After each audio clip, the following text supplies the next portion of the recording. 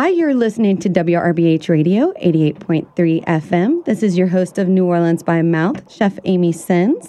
And on the line with us today, I have Miss Stephanie Harris-Uyidi, who is joining us. Hey, Stephanie, you're out in California right now?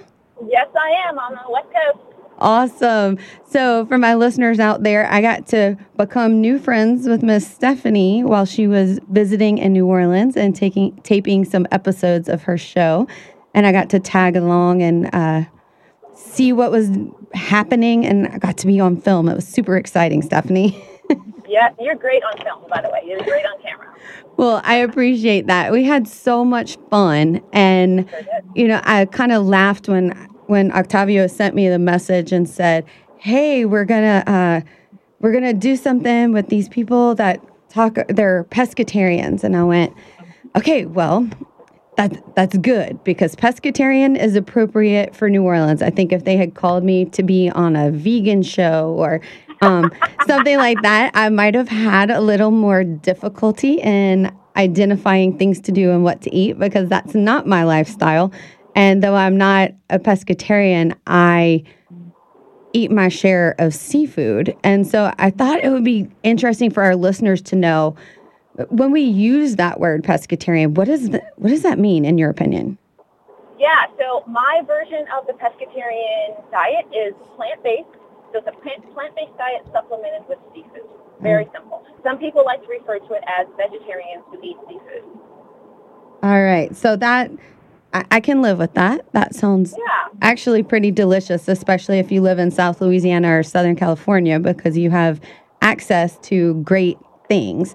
So do you find, what made you decide that this was the direction that you wanted to go with how you eat and approach food? Yeah, so it was all really up to Mother Nature. About 15, 16 years ago, I started having trouble with my digestive system. And I'll spare you all those details, but it really was giving me a run for my money. So I've always been into holistic medicine and alternative medicine, so I went to see a naturopath. And she put me on a cleanse, basically a broth-based diet for about 3 weeks, maybe a little bit longer. And by the process of elimination and then adding things back into my diet slowly but surely, we settled on pescatarianism as my favorite eating style that my body prefers. Now, whenever you decided that you needed to change it because you were having, some issues, whenever that happens, we have so many friends and people that we know who have had to change their diet, maybe an allergy that has developed later in life or an intolerance that they realize they've had their entire life. What's it like to go, okay, now, did you feel like you were giving things up, or did you feel like you were going to get more out of it in the long run? The latter. I felt like if I could just be at my best in terms of the way that I felt, the way that, the amount of energy that I had, and not just feeling sick all the time, that any sacrifice that I was making, be it fried chicken or pork chops or, anything else that I had been eating regularly, was worth giving up in order to feel better. It was not as easy as some people make it seem, but it was worth it in the end. And I can see, I think it's really easy for people who maybe it has been their whole life to say, oh, yes. I was talking to someone just recently, and they were saying that they had a family member who I think was one of the guys here in the station who was allergic to chocolate. And I thought, oh, my goodness, to give up chocolate. And he goes, but honestly, he's never had a good response when he's had chocolate, so he doesn't enjoy it because of the negative experience. And so he doesn't feel like he's missing anything versus someone who maybe says, I took it away. So I would imagine it's easy for someone who says, oh, well, I'm not missing anything because I haven't had it in my life or never craved it or wanted it, to be like, this is super easy. But in the long run, when we step back and we look at whatever changes we're making in our life, whether it's diet or exercise or, other spirituality, whatever it is that we're changing in our life, there's a long-term positive outcome that you're shooting for, so you're willing to invest in it. Absolutely. I agree 100%. Now, how did you go from changing your lifestyle and, focusing on being a pescatarian to being a posh pescatarian? And what is a posh pescatarian? Yeah, so the Posh Pescatarian is the moniker that I go by for my show and my books and that sort of thing. And it was actually a name given to me by my friends. So I adopted it, and it's a lot of fun. The Posh lifestyle is really about focusing on your health, mindfulness, meal prepping, all of the things that I consider to be part of the pescatarian lifestyle. So beyond just eating plants and a little bit of seafood, it's really about having your ultimate health.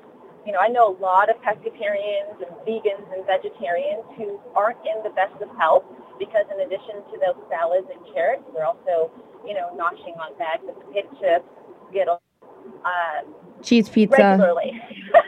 Yes, and there's nothing wrong with those things on occasion in moderation, but it's really not a regular part of the lifestyle. It's really plant-based, whole food, eating as locally as possible, and exploring food and your region. and That's where the travel part comes in. absolutely. And I have to interrupt and say, I laugh because I've had many a conversation with a niece or a nephew or, a friend's teenager who said, "Oh, I'm vegetarian." And I say, "No, you're a picky eater because you're not eating collard greens, you're eating cheese pizza. You're not eating okra, you're eating corn." There's certain things that are picky eaters. And I have to tell them, like, don't use the terms that people feel very passionately about to identify the fact that you just would rather eat Totino's cheese pizza rolls than collard greens and, whatever it is your mama's cooking. So, yeah. Yep. Well, so you were saying that food is about exploring, and that's kind of where this travel component came into. So, what did you do before you started doing TV and books? What made you go, "Hey, this is the direction I'm going to go with my life"? Were you always in the industry? Always been in the entertainment industry. So I worked at a major record company for several years, and my passion for cooking and producing actually developed there. Started cooking down the road, got my own YouTube show, just like everybody else did back in the day. And I got a knock on my door, or should I say a phone call from the folks at the cooking channel. And, I'm a pescatarian. It was something that they didn't have on their network. They mostly focused on other things. And so I got a call from the general manager of the cooking channel that said, "Hey, we've been watching you. How about doing a demo for us?" How exciting was that? You know what? It was exciting, and it immediately turned to, holy crap, kind of fear.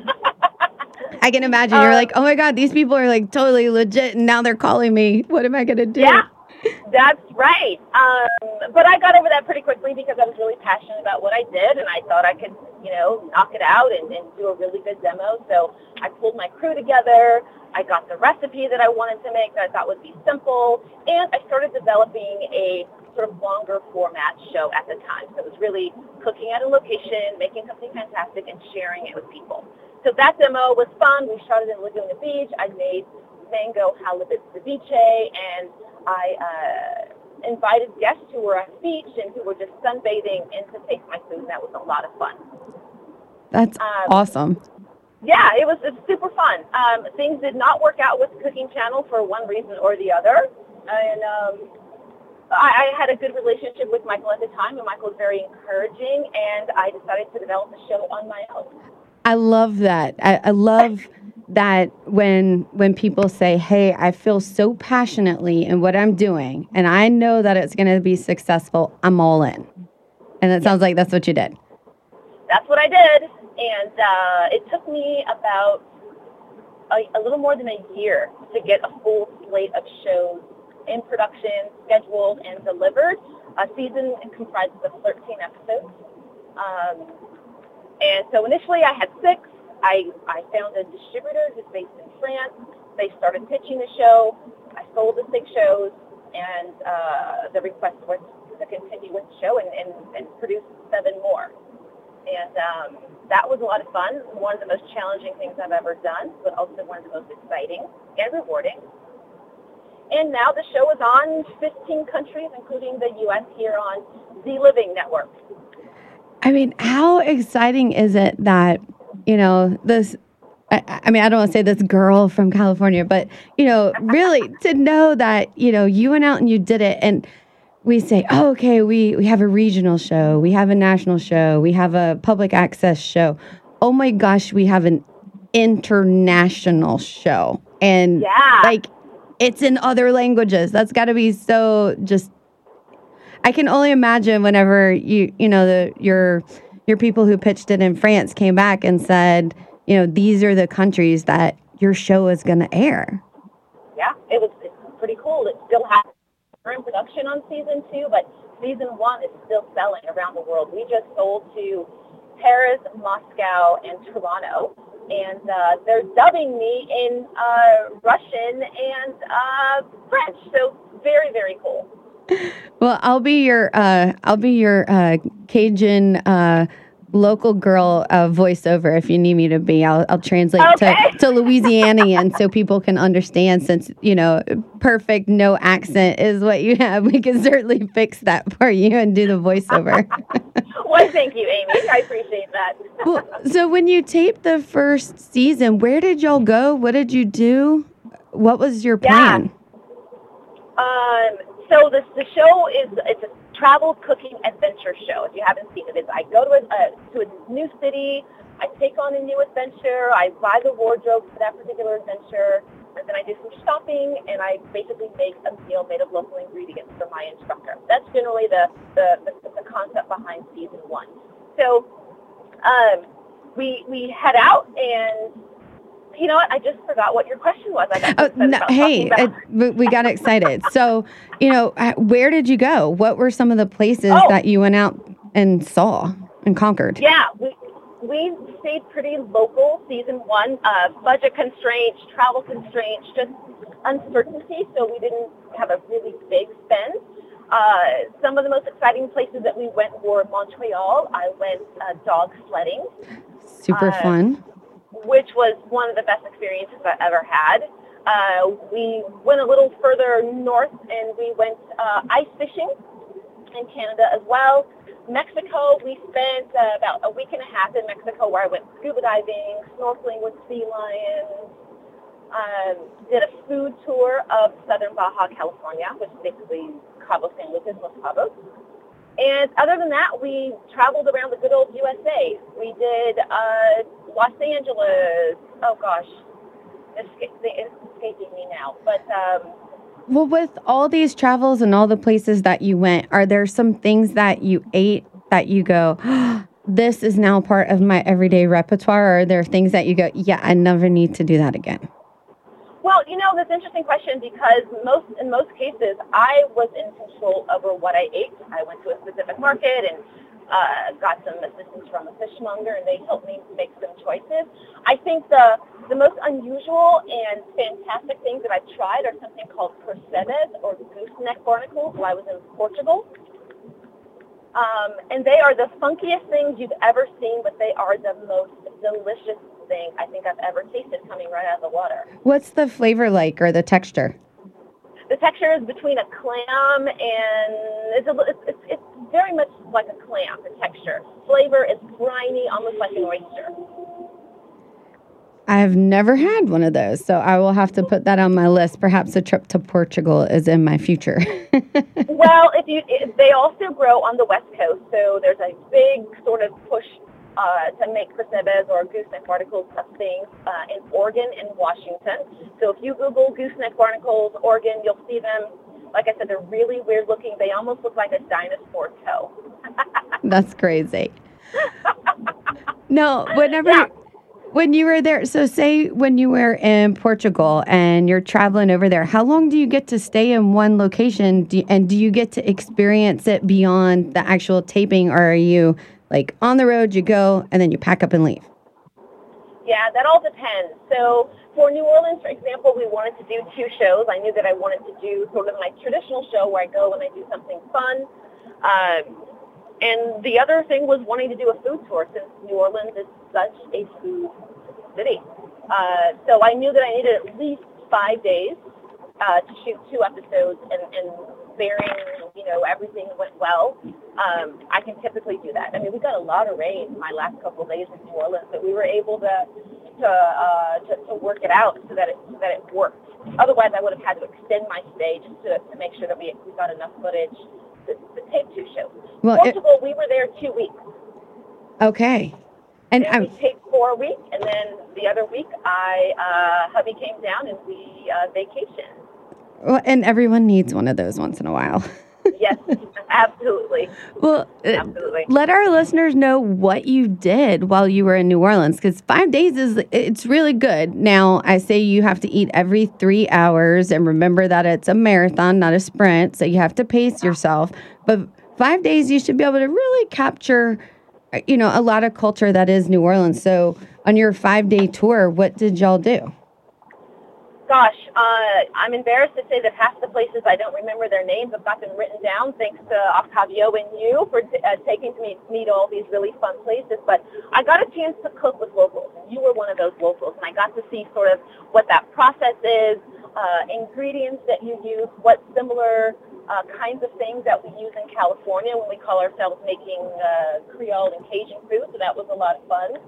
I must have eaten at about 15 different restaurants, tasted lots of really fantastic food, drank lots of really cool things, and got a chance to meet and greet some local chefs up close and personal, cooking lessons, learning about some of the sustainable seafood efforts that are happening in the city, visiting local markets with local fishermen and those folks. It was just really, really fun.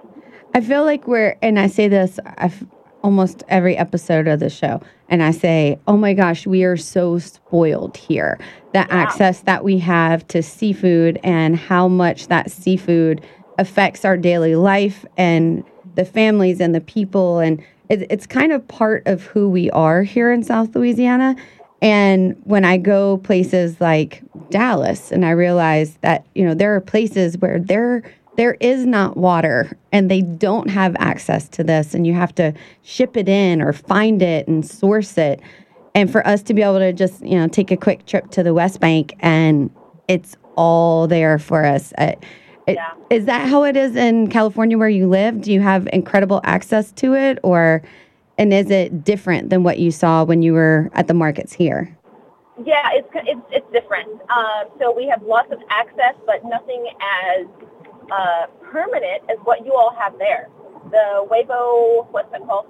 Westwego market. Mm-hmm. Westwego market was incredible, and our version of that is a farmer's market that happens maybe every day in a different part of the city, where local fishermen come out and sell their wares.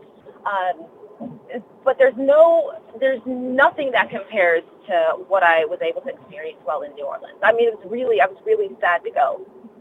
Well, be careful. I tell most people, if it's your third visit, I got a guy, you're probably looking for a realtor. Because New Orleans will do that to you. You kind of get sucked in, and then you go, I think I need to live here.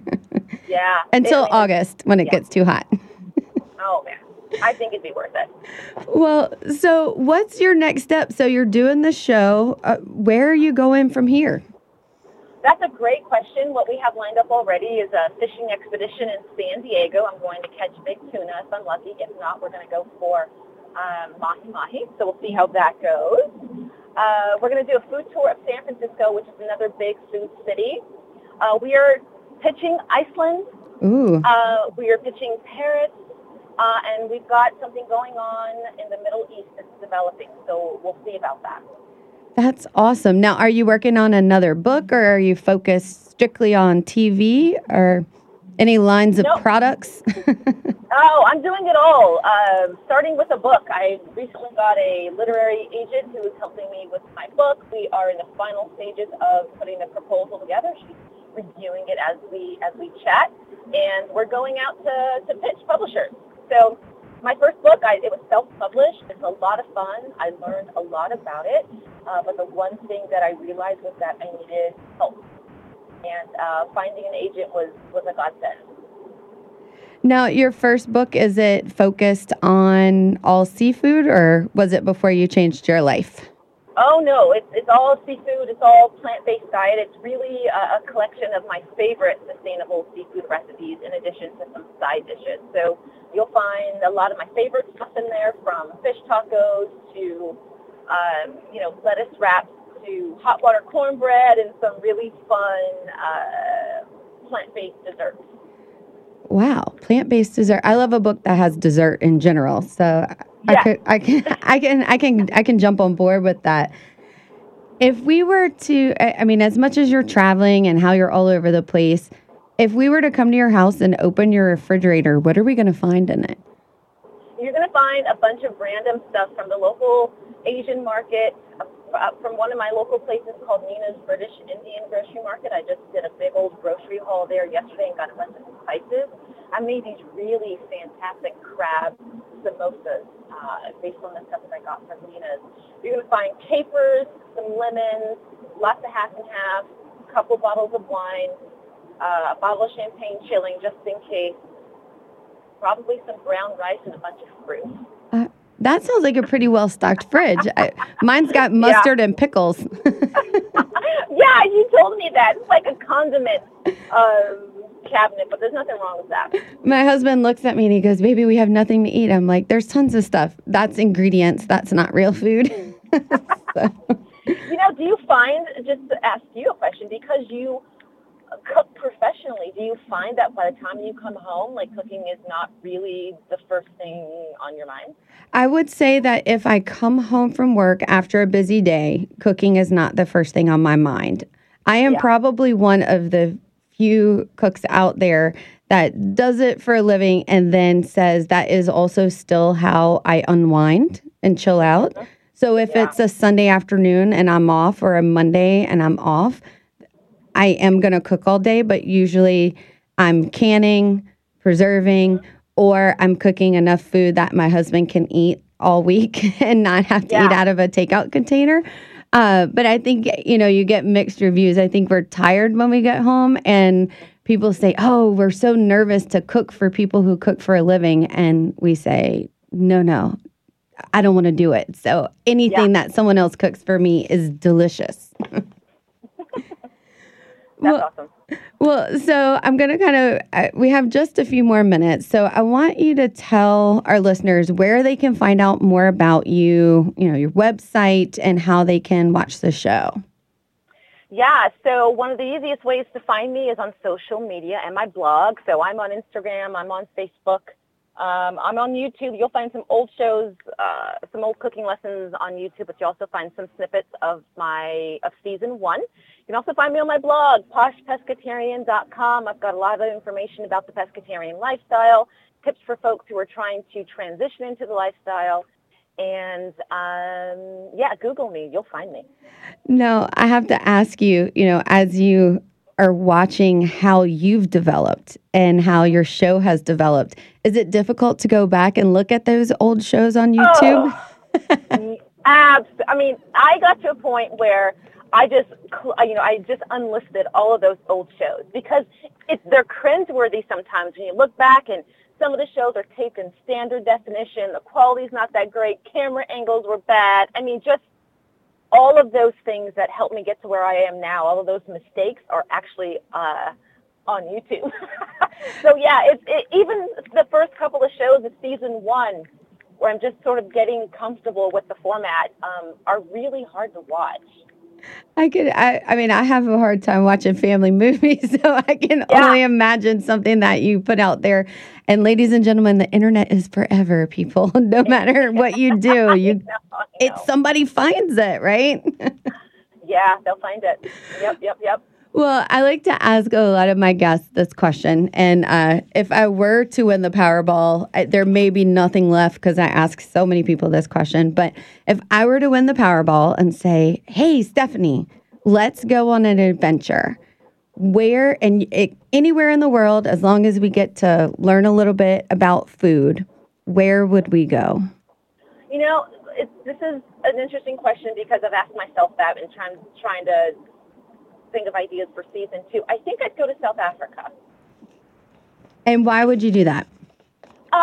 For two reasons: cultural reasons, historical. Well, three reasons: history, food, and its culture. Just some things I've been curious about for a really long time. I want to see for myself. Well, and taste for myself. Well, it's a date, so one of us needs to win the Powerball, but you got it. You can't win if you don't buy the darn ticket, right?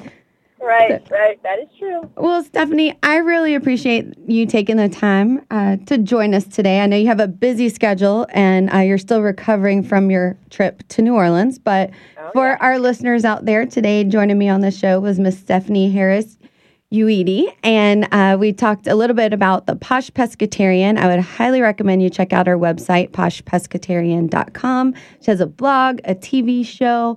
You might get to see a cameo of me on one of those episodes. So I encourage you to watch. And hopefully my TV, me being on TV is not going to be cringeworthy. We'll look back and go, hey, not so bad. But you're great. Stephanie, I really appreciate you taking the time. For our listeners out there, you've been listening to WRBH Radio 88.3 FM. This is your host of New Orleans by Mouth, Chef Amy Sense. Until next time, ciao.